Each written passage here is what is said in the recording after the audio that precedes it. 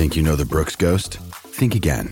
Introducing the all-new, better-than-ever Ghost 16. Now with nitrogen-infused cushioning for lightweight, supreme softness that feels good every step, every street, every single day.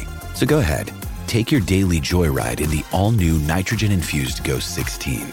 It'll turn your everyday miles into everyday endorphins. Let's run there.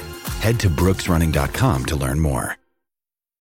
When you need mealtime inspiration, it's worth shopping Kroger, where you'll find over 30,000 mouth-watering choices that excite your inner foodie. And no matter what tasty choice you make, you'll enjoy our everyday low prices, plus extra ways to save, like digital coupons worth over $600 each week. You can also save up to $1 off per gallon at the pump with fuel points. More savings and more inspiring flavors make shopping Kroger worth it every time. Kroger, fresh for everyone. Fuel restrictions apply.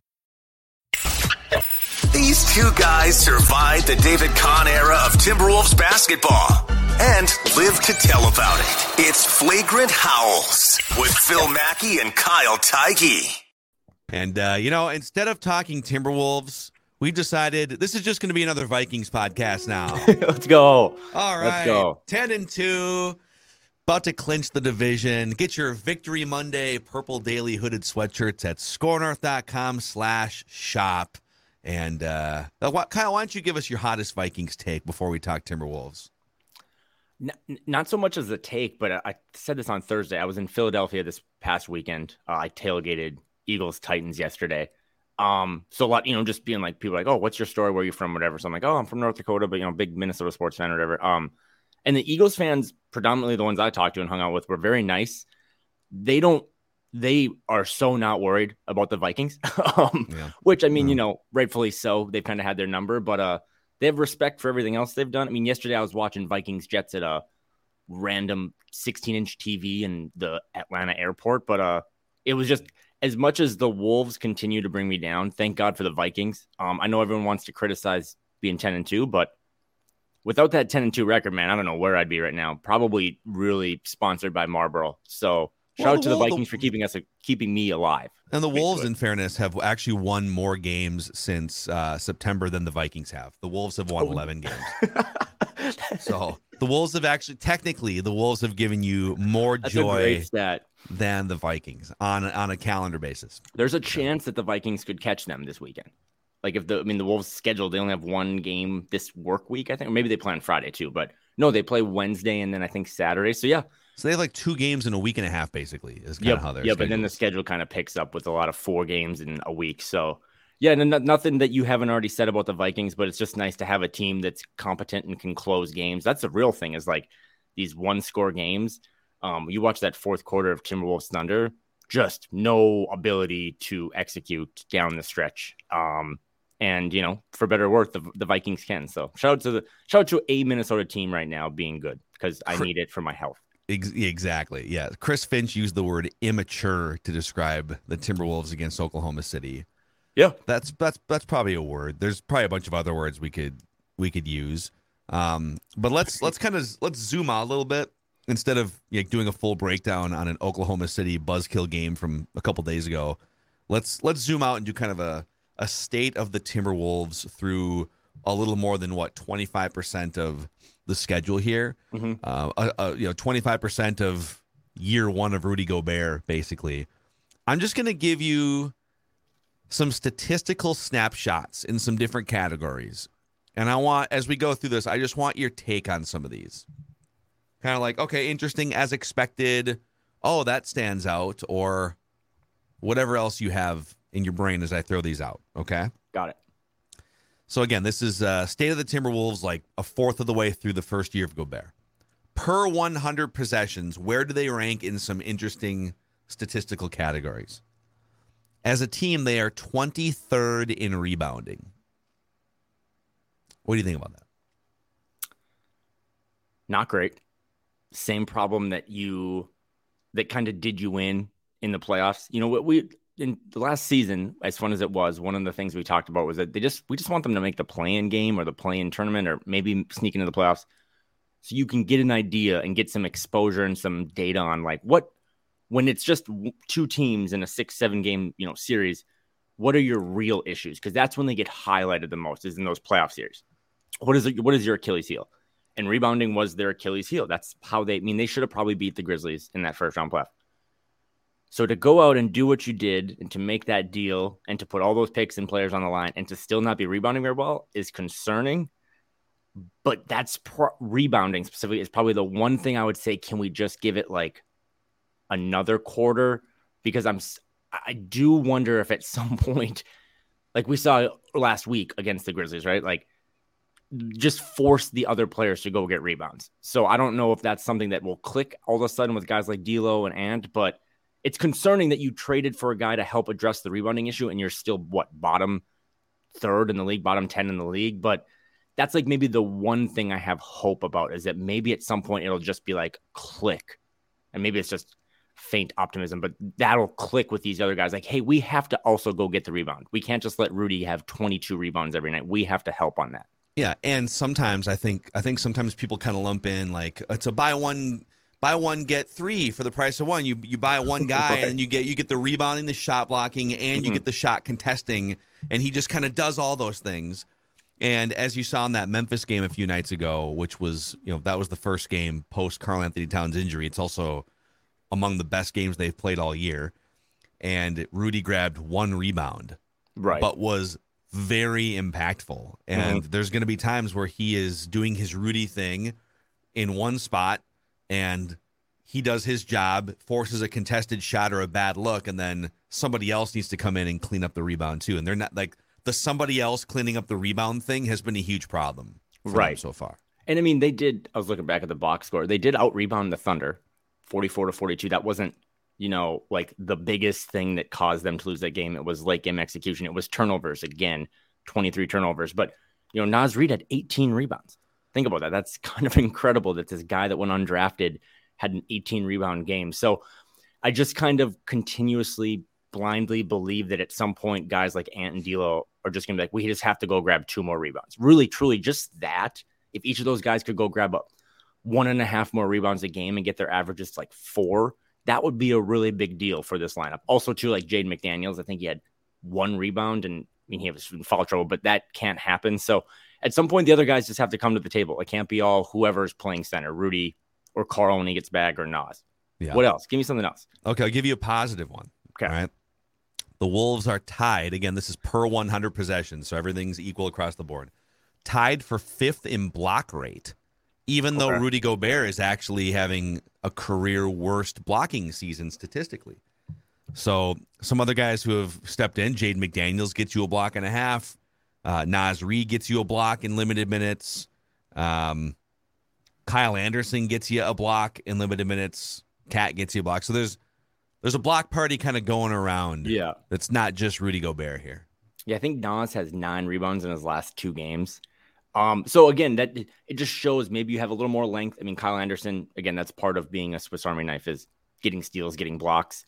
Hopefully having Jaden back, that will mean for a while there, through those first 18 games before he started missing them, it was like him, Anthony Davis, and one other person were like the only guys that were averaging 1.5 blocks and steals a game or whatever. So you need him on the court as well. He's an elite rim protector for what he does on the perimeter. But the counter to that, or the negative, is I think Walker Kessler, who is playing less than half the minutes that Rudy Gobert is out in Utah, has more blocks than Rudy Gobert. Yeah. So that at some point, you don't need Rudy Gobert to block 13 shots a game, but you do need him to, we talked about this earlier, he needs to get to that 2 blocks a game. He does so many other things that don't get recorded. We've hammered that home, but also just getting blocks would help. Just go, finish the play, block the shot, get the ball, run in transition. Yes. Okay, let's go to this one here. The Wolves have the 9th most offensive touches per game. I saw that today, courtesy of That's interesting. NBA Stats. I thought, sometimes I watch the Wolves and it feels like with the eye test, they just kind of stop moving the ball. Mm-hmm. They just it turns into the Anthony Edwards or D'Angelo Russell dribbling show, and or Karl-Anthony Towns has the ball for a while or something, and they're not doing a good enough job of just putting teams in the spin cycle. But when you compare them to the rest of the league, they average the 9th most offensive touches per game. Interesting. That isn't like, what do you think about that? Because when I think about it, it's like, okay, it seems like maybe they're moving the ball a little more than we think. But then my brain just goes to, and we've seen this now twice since Karl went down. They shot 30% from three against the Grizzlies and 33% against the Thunder. Like, they just can't shoot very well. And then they turn the ball over. So it might be, they might be spinning that thing around the perimeter more than we think and kind of playing into Chris Finch's system. But, as we said about defense is actually getting the ball. Like, a stop is made when you get the ball back, whether it be a rebound, block shot, a steal, whatever. Offense is like, the final product is scoring. So if you can make all these passes, but you're turning the ball over at an enormous rate, I mean, that is really their bugaboo this season. And you also can't make shots. Yeah, I mean, you can do the Harlem Globetrotters thing where they all pass the ball around and they play the cool music. But if you don't score, then it's kind of meaningless. So I didn't think they'd be top 10. That's probably one of the more surprising stats through a quarter of the season. It's actually a pleasant surprise. It's like, okay, so in a good way.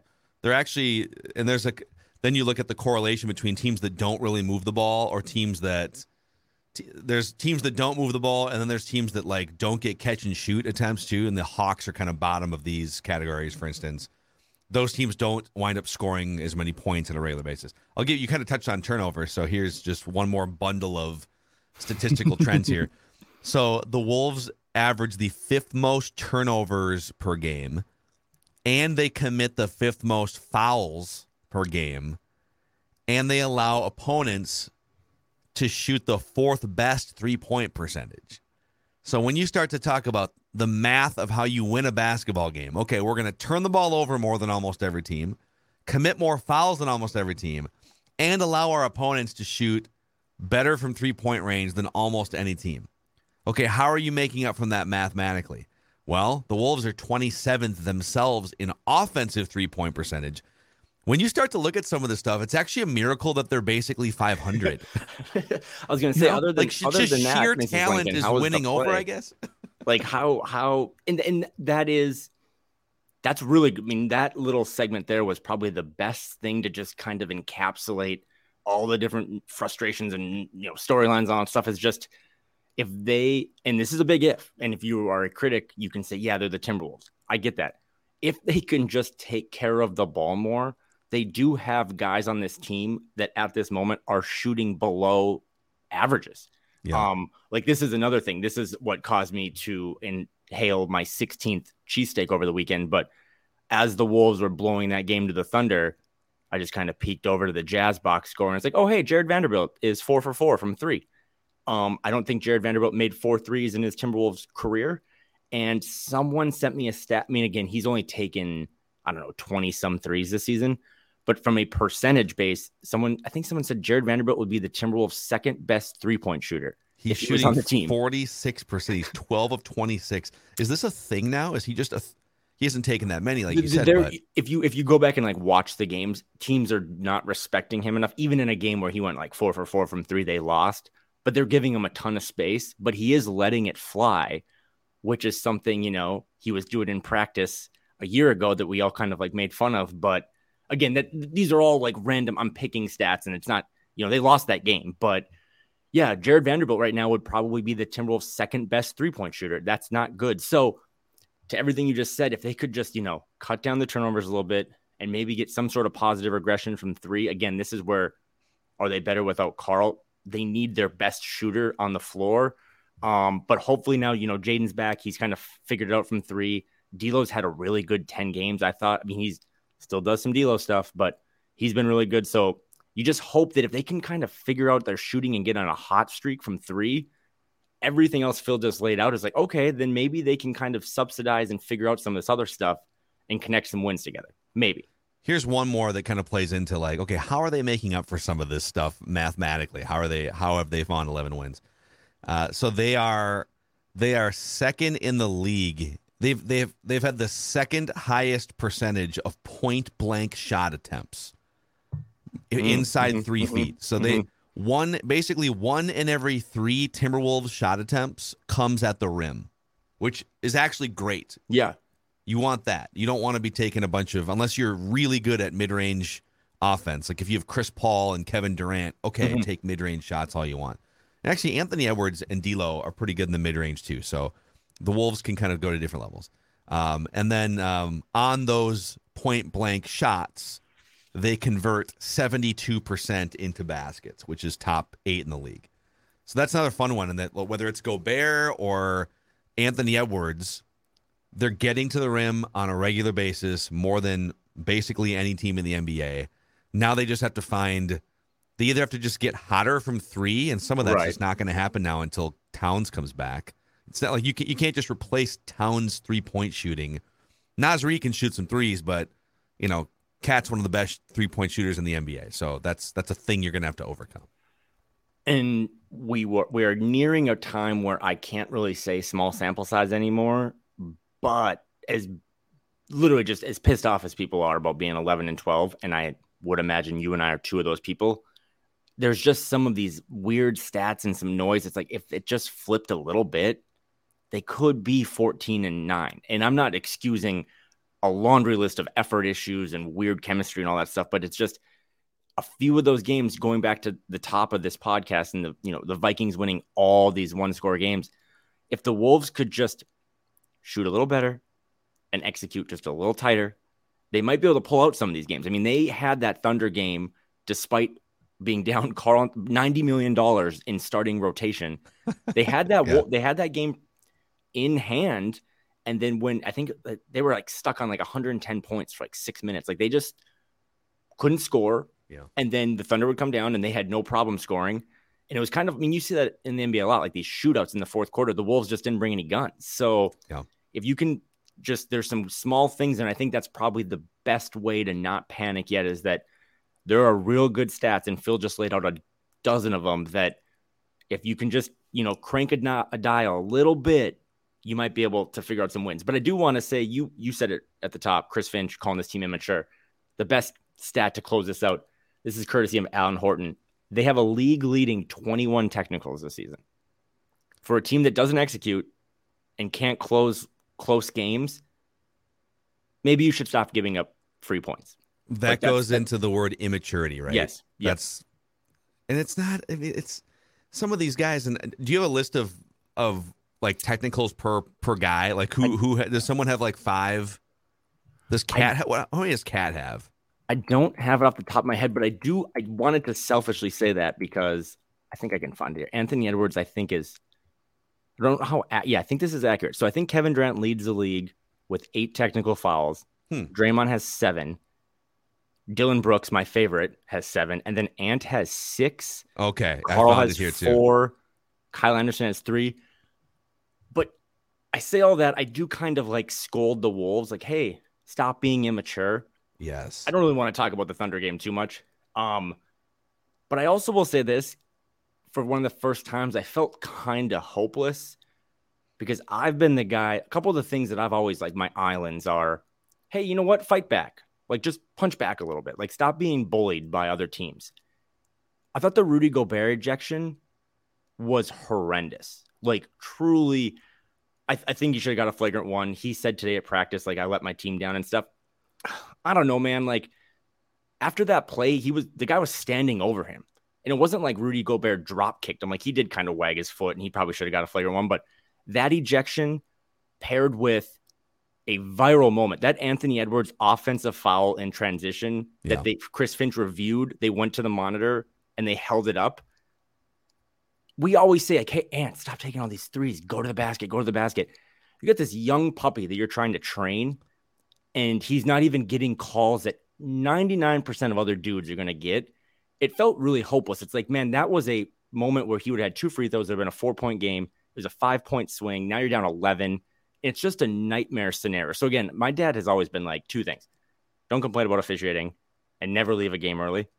Even though with traffic, I'm Dad, we got to get out of here. The Wolves are down 60. But I don't think they lost the game because of officiating, Phil. But man, the officiating, that was one of the worst officiated games in the world. And then for Ant to not get the offensive or not get the blocking call and then get teed up. I don't know if I can say, hey, you're immature in that situation. I probably would have fought the ref. So, but yeah, I mean, on the season, a bigger point for him to have, I agree in that moment. So I think there's going to be 5 technicals during a season that I'm just going to say, Yeah, like that's you a good point. use this moment to get fired up or to fire up the arena or your teammates or whatever. And then it goes beyond a certain point. To me, I feel like, there's some games where Ant plays with joy, and that game against Memphis, he was just like bouncing around, smiling. Yep. He's taunting Memphis. It was like just a classic, perfect Anthony Edwards game. But then there's some other games, and the Oklahoma City game felt like this a little bit, where he feels the weight of expectations, or he's like overly stressed out because of expectations or whatever it may be. So, he has 6 technicals on the season, which ranks 4th behind, you mentioned Kevin Durant, Dylan Brooks and Draymond Green both have 7, and then Ant has 6. And I don't have a pie chart I don't remember all of them, but I would say like there was one a few games ago, maybe it was Memphis, where he just kind of snapped at the official a little bit out of stress. So I don't know. He feels like he's wearing a lot of this. He feels the weight of third year. Fans are getting a little bit impatient. Now Karl Anthony Towns is out. So how can we bring out the more joyous Memphis version of Anthony Edwards on a more regular basis? And I co-sign all of that. I just think, so this isn't a rebuttal, I just think that list is interesting because I see guys like in the top 10 of technicals, Kevin Durant, Luka Doncic, Devin Booker. Ja Morant has 4. This is just an eye test thing. I could go look this up. All those dudes get a historical whistle, though. So I think you're right. Ant's probably got some baggage that he's like, God, I'm trying to elevate this franchise.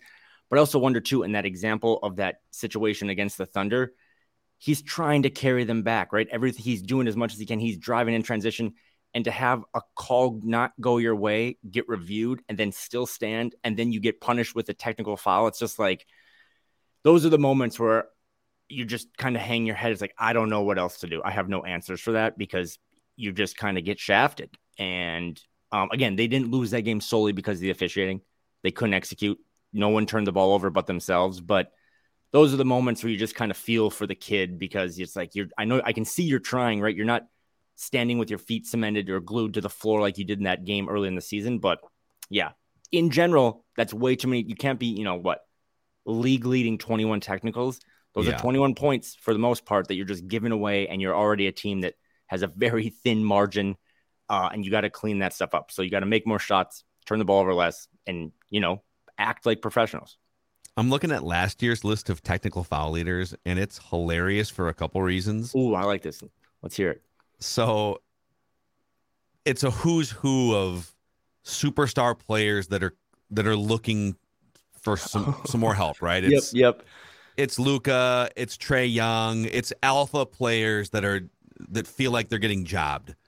Karl Anthony Towns is on this list. Yep. So Trae Young 19, Luka Doncic 18, tied with Draymond Green, Joel Embiid and Kat 16. I'm going to come back to a hilarious name. Montrezl Harrell has had 15. He's not like superstar, but I guess he can be a little fiery. Russell Westbrook, Devin Booker. Russell Westbrook's mostly complaining about the calls that he used to get 10 years ago, and no, he doesn't. But the hilarious name on this list from last year, he had 16 technical fouls, DeMarcus Cousins. So DeMarcus Cousins only played in 48 games last year. 15 minutes a night on average. He's just he's had multiple injuries, tore his ACL 2 years ago. He was wasn't he with both Milwaukee and the Nuggets, I think? Yep. And he's just a total bit player now.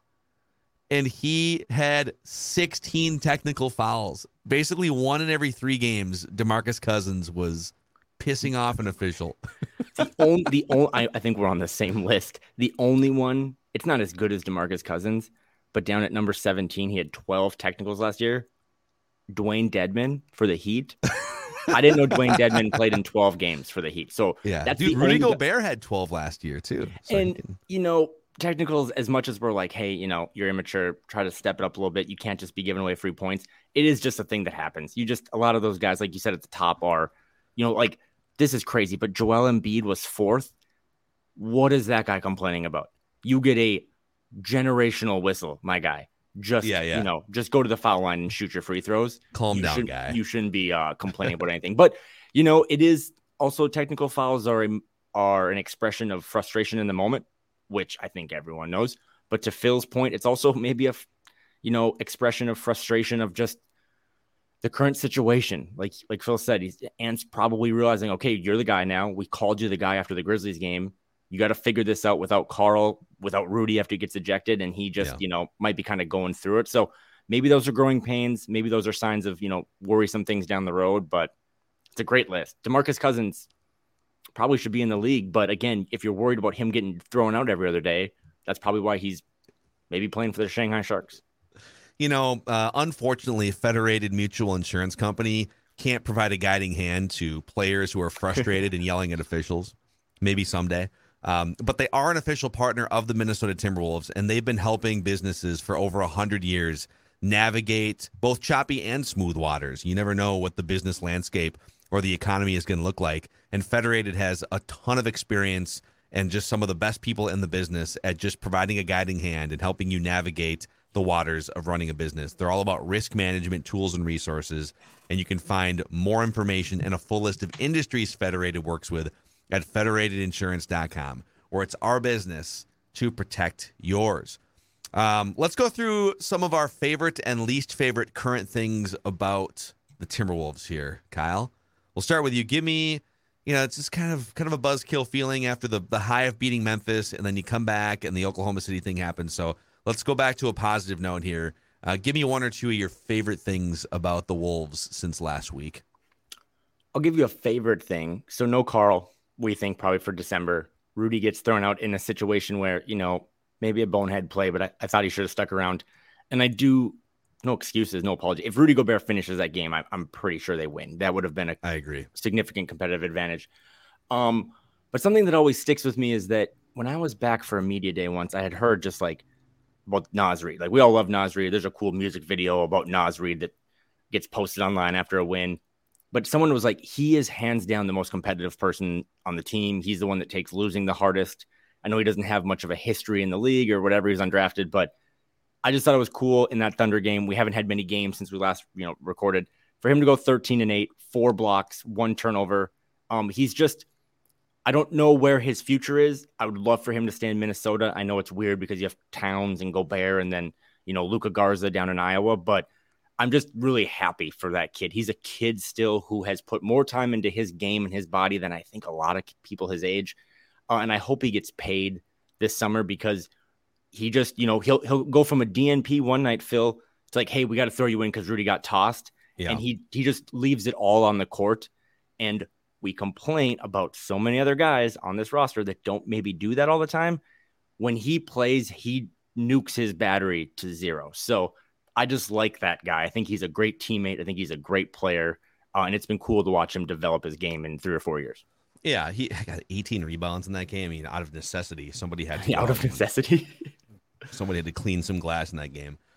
I'm going to say I think one of my favorite things is, and I get that some of this is there's some skewed numbers here in some of these games, but Jaylen Nowell is starting to figure it out. Yep, that's a good one. He was almost unplayable for like a 3 or 4 game stretch there, where they'd send him out there for 5 or 6 minutes. He'd turn the ball over, miss some threes, and then they would just not bring him back in the game. And so he's back now to, okay, he's playing his 15, 18, 20 minutes, and his 3-point shooting is starting to come around. He's not a total burden defensively every time he's out there, but that's never going to be his strong suit. Right. And so on the season now, per 36 minutes, he's now sitting at 23 points, 6 rebounds, 4 assists, and his shooting percentages are on the rise over the last 2 or 3 weeks. So he's back in the regular rotation. He's giving you a boost. I love it when him and Anthony Edwards are on the court at the same time. It just gives you, multi-layered offense from every which direction. So I'd like to see them continue to feed him minutes, 18, 20, 20. But he has to hold up his end of the bargain too. Exactly. And not just go rogue offensively and ignore defense. Like you got to play some team basketball, and sometimes he can play 1-on-5 and just play himself out of the rotation. But the light bulb is coming on a little bit for Jaylen Nowell, which is good to see. And everything I said about Naz is true. I'd love to see that guy stay in town. But Jaylen Nowell is the one that, we flipped the calendar from November to December. in a couple weeks now, it'll open up trade season a little bit because all 100% of the guys in the league will be, available to be traded that signed like contracts this summer. As this thing starts to continuously roll down the tracks, whether it be with D'Lo or how you're going to navigate this summer, the Jaylen Noel thing is going to continue to become a topic. Do I think he's going to get 4 years, $100 million? Probably not, because the inconsistencies, his lows are much lower than a Jordan Poole or Tyler Hero, but his highs match those guys. And if you just lose that guy this summer, that's brutal because we've seen Wendell Moore, play well in spurts, but you don't really have Malik Beasley anymore. They're different players, but Jaylen Noel is a guy that you have brought into your system and developed, and he has made a name for himself. And you need to start to figure out how do we keep him around, because when I think of the Wolves core, young core, we think Ant and Jaden, the guys they just drafted, but Jaylen gets overlooked a lot for being like 22, 23. He's a key cog to what this team wants to do, especially moving forward when you don't have as many draft picks and, you don't have all these different ways to go acquire new young talent. You got to make sure that you can keep Jaylen around. I love watching Jaylen play. So what do you think? I mean, you and I both had like 6 man of the year contention before the year. We were just bathing in Jaylen Noel Kool-Aid before the season started. In 4 more months from now, let's say we get toward the end of this regular season, what is the 2022-23 story of Jaylen Noel? What do you think? What do you think he winds up doing the next 4 months? I mean, so since Carl went down, like you said, he's had 23 points, 24 and 21. That's not like, those aren't unrelated. Those are very much like, okay, well, we need a guy to put the ball in the basket. So I think for the rest of the season, it's just a guy that is thinking about in the back of his head, even though he said he's not. Come on, like, we're all humans. He's thinking about that big contract. I've said it before, but like, he felt like he got screwed when he signed his first deal here as a 2nd-round pick. He got signed to like kind of a Gupta special type thing. So I think you're going to see a guy that when he's questionable on the injury report is going to play, that's going to give you everything he's got because his financial future is on the line. And that's probably a good thing for a team that needs energy, needs activity. But I don't think there's any reason that you can't really get in the 6th man of the year campaign unless your team is winning games. But if this team can figure out a way to win more games moving forward than they lose, he's going to be, he'll get a stray vote or two in the 6th man of the year thing. I think that's pretty cool for a guy that was pretty unheralded kind of coming out of college and fell to the 2nd round. So averaging 21.5 points, I think he can do that off the bench. He gets plenty of opportunity. They give him the ball and kind of say, hey, run the second unit now. So there's no reason that he can't average 20 between now and Valentine's Day. Yeah, actually, I'll transition to one of my least favorite for you because it kind of plays into this and the Jaylen Noel decision that the NBA is so different now than it was like 20, 25 years ago in that you don't always need like two true point guards. You don't have like a point guard and then shooting guard. Then there's a small forward. A lot of the positions kind of blend together, or there might be portions of a game where technically a guy is playing the 2, but then he'll actually run the offense, or you get guys like LeBron or Luka, some of these superstars that aren't point guards, but they're basically running the whole thing. And so everything, I guess what I'm saying is you should have point guards. Like, I think guys like Jordan McLaughlin are really valuable because they just kind of spark things. But the Wolves have a point guard dearth after this season, and I don't necessarily know what the solution is. I don't think D'Lo is back. It actually wouldn't shock me if they still traded D'Lo this season to try and just like recoup some value, because there might be a team looking to cash that expiring contract.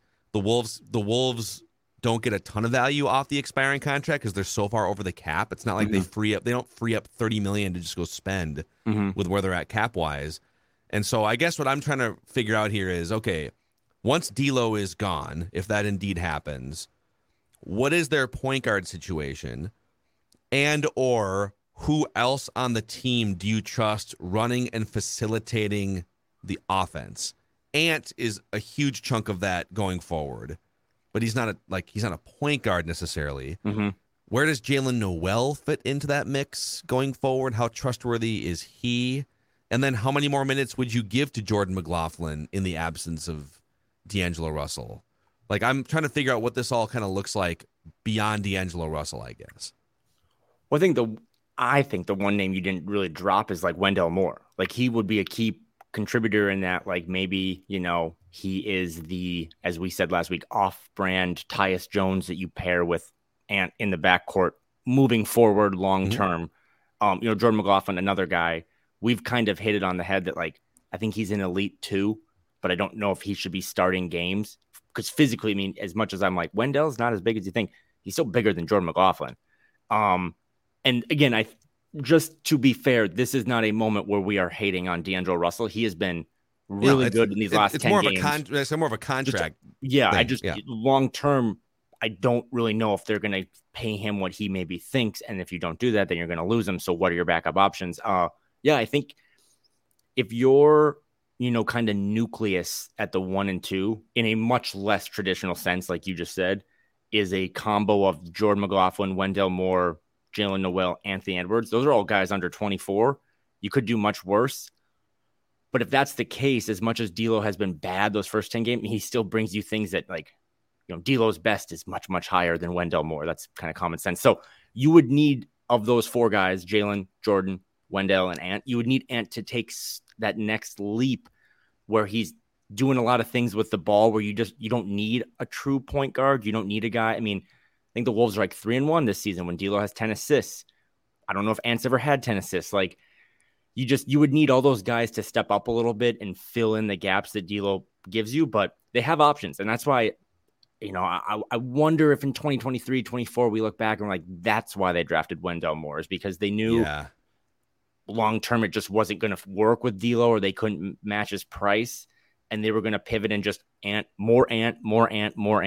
And then, Wendell on the side to kind of be his co-pilot to clean up all the things that, Ricky Rubio would do for like a young Donovan Mitchell, or wherever Rubio went, he was kind of that guy that was doing all the other stuff, hustle, defense, setting up the team. And maybe that's what they want Wendell to do. But it's a big ask for a kid who's only played like 1.5 games. It is. Yeah, it's definitely more of probably a next year discussion. But I remember, I can't remember if you and I talked about this back in the summer, or if this was more of a conversation with Judd on Mackey and Judd.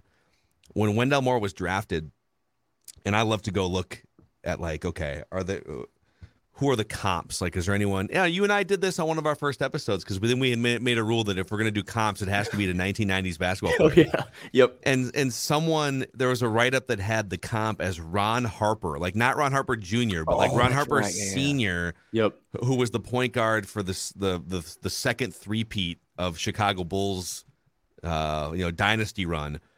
And so he was at the end of his career, he was a point guard. He was more of a combo or shooting guard drafted. And this is, I'm sure a lot of the audience doesn't even really remember. If you were born after like 1987, you probably don't even really remember much about Ron Harper Sr. But he was a 6'5", sort of big-bodied, defensive-minded, dirty work point guard. Early in his career, he would score more, but he spent the entire second half of his career just facilitating, playing defense, grabbing rebounds, and just being a presence for other star players. And so if you've committed to a life with Anthony Edwards and Karl Anthony Towns and Rudy Gobert and highly paid players, 2 of them need a lot of touches, having a point guard that doesn't need to shoot the ball 15 times a night to get going or dribble around, that's always been the oil and water of D'Lo. Even when he's playing well, it's like he plays well, but sometimes it's in a D'Lo vacuum and it doesn't always like rub off on the rest of the team or get Anthony Edwards going. Yep. So long term, it would make sense if Wendell Moore could kind of fill into that role as a primary ball handler. And this is why, despite being 11 and 12, and you're frustrated and you hate Tim Connolly, that this isn't going to get any less interesting over these next couple months, because this isn't just about the Timberwolves. This is about professional sports in general and a salary cap league. You can't just moonwalk into July 1st without having figured out the D'Lo thing. The D'Lo thing's not getting figured out in July 2023. The D'Lo thing is getting figured out in February 2023, because you can't lose him for nothing, because as we've talked about, Dane Moore's been really good about this. Like, you don't just get his salary slot. Yep. That's not how this all works. So I'm with you. Like, if this continues to be, lukewarm porridge for the next couple months, and they're just kind of like, you know what, we're just kind of stuck here, we need an asset, I could see them flipping him before the trade deadline because, again, if you're not going to come to terms with an agreement, and this really sucks, but this is the same for Jalen Noel. If you don't think you and his team are going to come to an agreement, you can't just lose that player for nothing. Not when you went all in and gave up all these other assets. Like, you need to be really, really, really smart with the rest of your budget because you already went and spent, way more than asking price for this big French 7'3" house. Yeah. Yes. All right. Give me one more, either favorite or least favorite things about the Timberwolves right now. All right. Listen, I'm sleep deprived and I spent all weekend in Philly, where it's just a tough city. So I don't mean to rant, but like, hey, if I ran Wolves social media, like, stop promoting Luka Garza. I love the kid. We all love the kid. We're all like, that's us. That's for Timberwolves Twitter to do. Like, that's for our thing. But stop like posting him as the main photo in Instagram posts and stuff. If Luka Garza, by the way, is crushing it in Iowa. If you have access to ESPN Plus, you can watch Iowa Wolves games. I think they stream them online. Like, it is a really fun product to kind of mix in like a salad with your overcooked Timberwolves steak.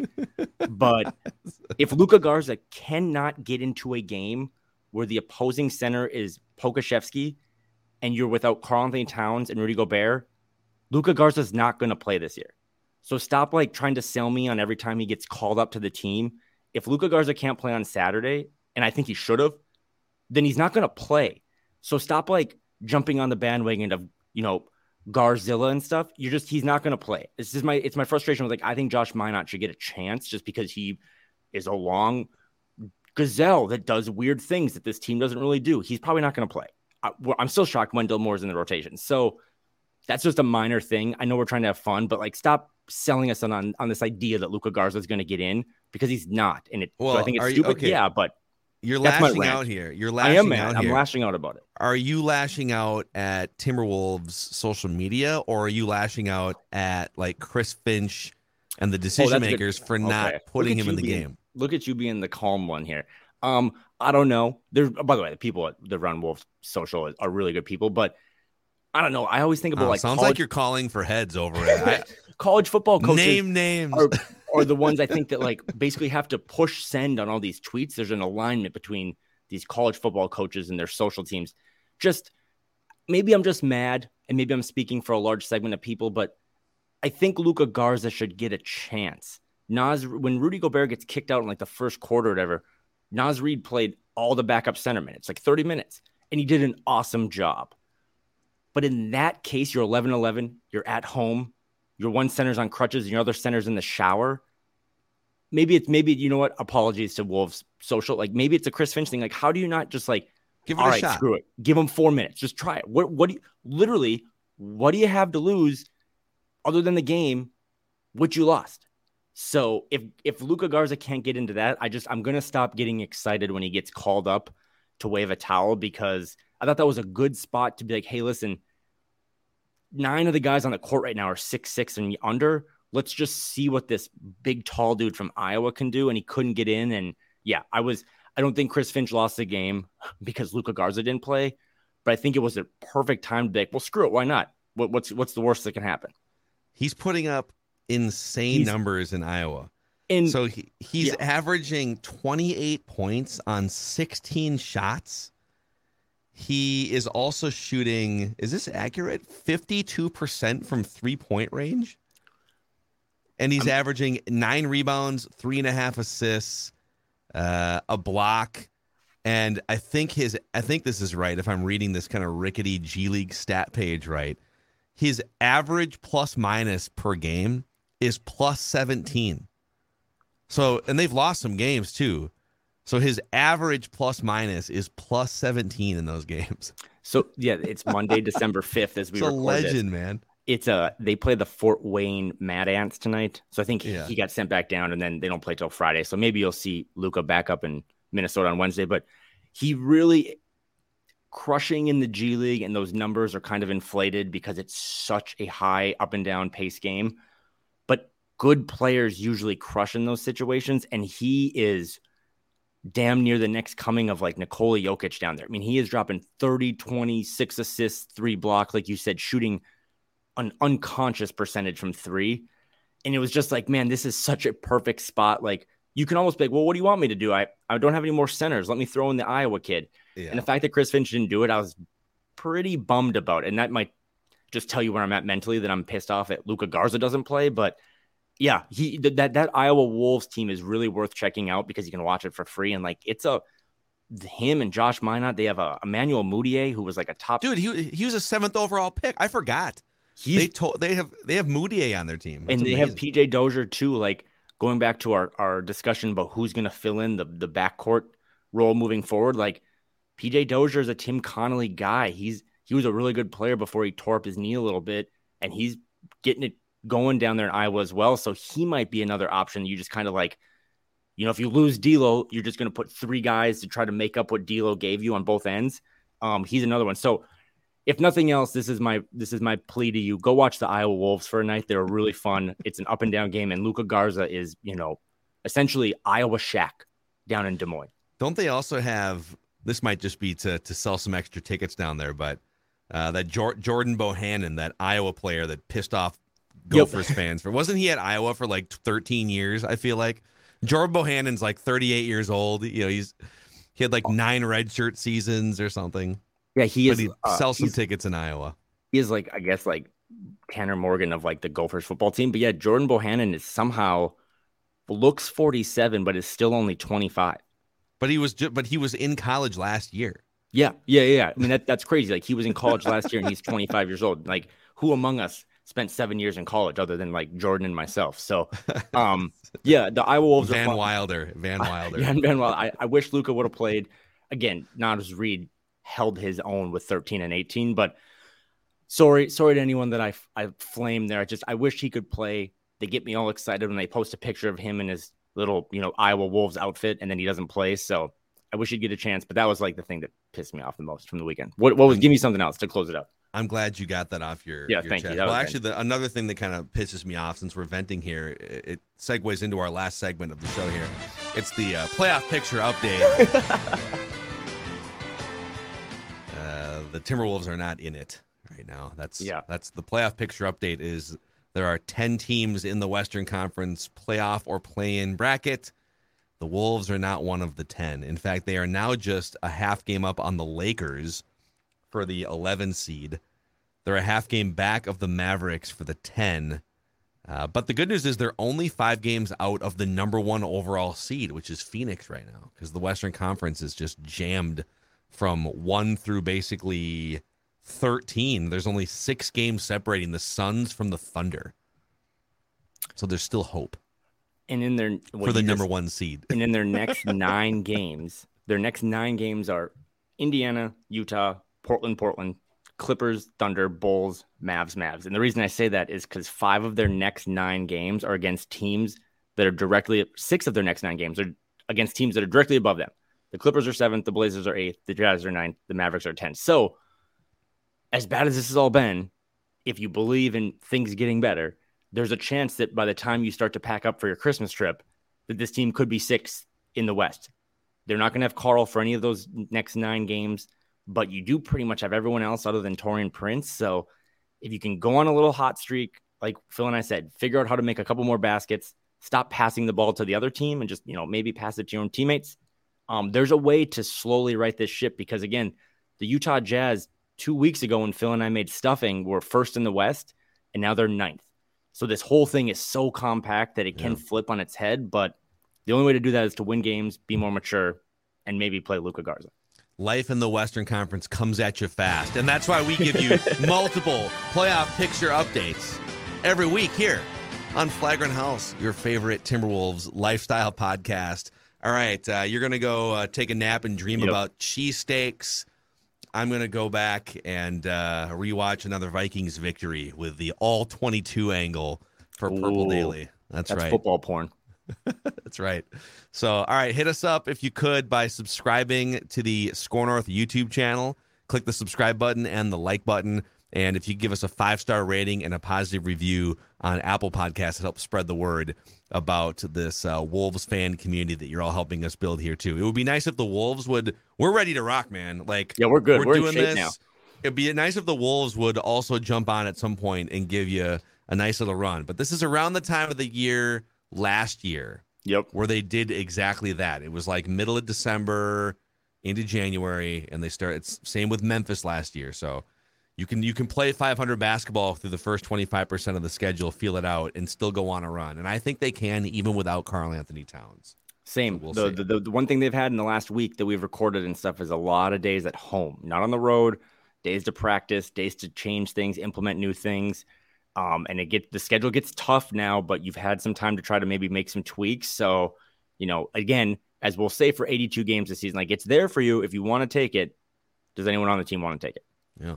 That's our challenge to the Wolves if they're listening, if they care.